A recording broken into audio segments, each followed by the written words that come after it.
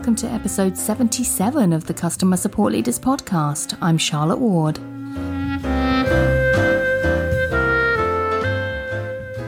The theme for this week is forecasting, so stay tuned for 5 leaders talking about that very topic.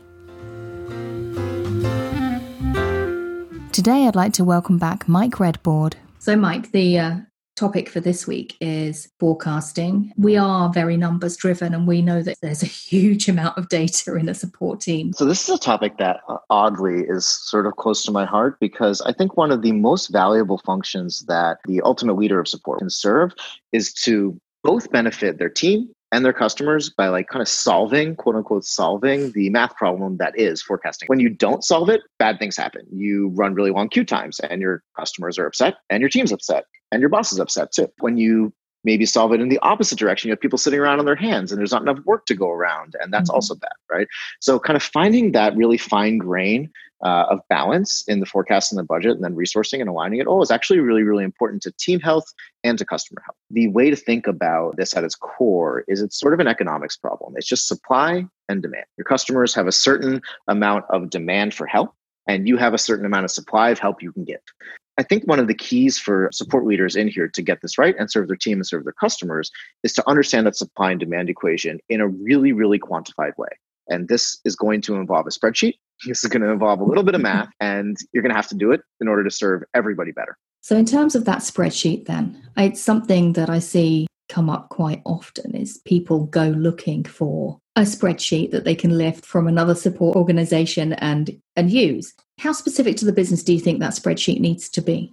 I think that the first version of this, like baby's first, forecasting, budgeting, and resourcing spreadsheet is 101. 101 is like not that specific. In a given month or quarter or week, you've got, a number of customers that you're going to have, and that should come from your finance team or your sales team. It's a good opportunity to have a conversation with those guys about their forecast. This month, we're going to have X number of customers. And then you can look at your own numbers and say, on average, how often do our customers need help? How often do they contact us?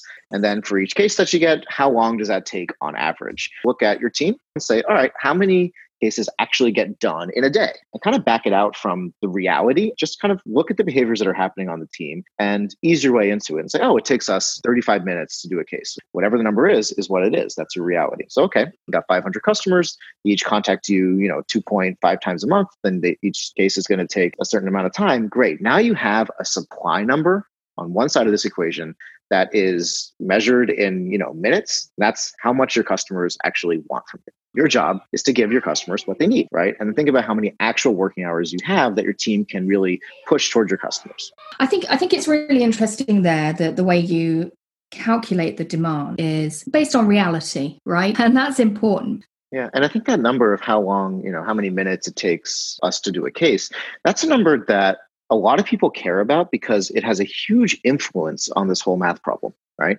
If you take 5% less time to do a case, then you need 5% less people, right? Or you can serve 5% more customers. It's a lot of leverage in there. And I think when support leaders look at that number, they tend to get embarrassed. The emotion is, oh my gosh, I could do a ticket faster or something like that. And they feel an element of shame or, ooh, I should performance manage my team better.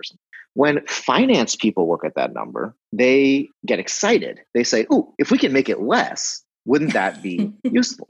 And so there's a really interesting handshake here between support and finance, where the support folks can say, okay, if we had this tool or if we improved our knowledge base, we could actually drive that number down. And it enables a support person to make a deal with the finance person. And that deal can involve new tools, new technology, sometimes even new hires. It's a really cool dynamic. You just brought back so much past embarrassments over how long tickets actually take to solve. We both are a long tenure in support. We both know that no 2 tickets are equal. I've worked in organizations on the front line as an agent myself. I've had 20 plus tickets a day, and then I've done 1 ticket a day in a different organization. Yep. So no 2 tickets are created equal. And particularly in one company I was with, where there was a lot of acquisitions and a lot of different products were brought together. It's a very, very difficult conversation. And I remember where tickets were taking more than a day and, another arm of the support team were solving 10 plus a day or whatever. And there is that cringe that you feel, that embarrassment that you feel, particularly in bigger organizations, to say, actually, it does take us this long. Yeah, that trade-off you have to make between Being realistic about the numbers and being honest, but actually standing your ground as well and saying it genuinely takes this long. I remember that first conversation I had about that number with my CEO. It was a revelation for him. He was like, wait a minute, it takes like 40 minutes to do one of these things? He's like, well, when I call our support team, it gets done in like 5 minutes. I'm like, you're the CEO, and you also, you don't maybe have the most complicated issues sometimes. I do think something you said is really critical then for support leaders to stand their ground on it and not let the knowledge that it could be better sabotage their own success in terms of standing up for their team and their customer and saying, no, this is reality and we've studied it empirically and we're going to make it better, but just this is where we are.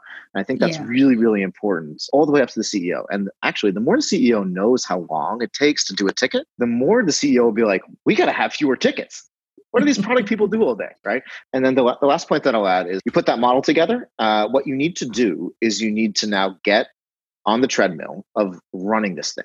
And every week or every month, you need to take a look. How accurate was it, right? And the answer will probably be not very accurate at the beginning because something changed. And then you start to edit the model. And over time, it becomes a tool that you start to know really well. And it gets really, really accurate after a couple of years. But the thing is, it takes time. And you need to start that process as early as possible. That's it for today. Go to customersupportleaders.com/77 for the show notes, and I'll see you next time.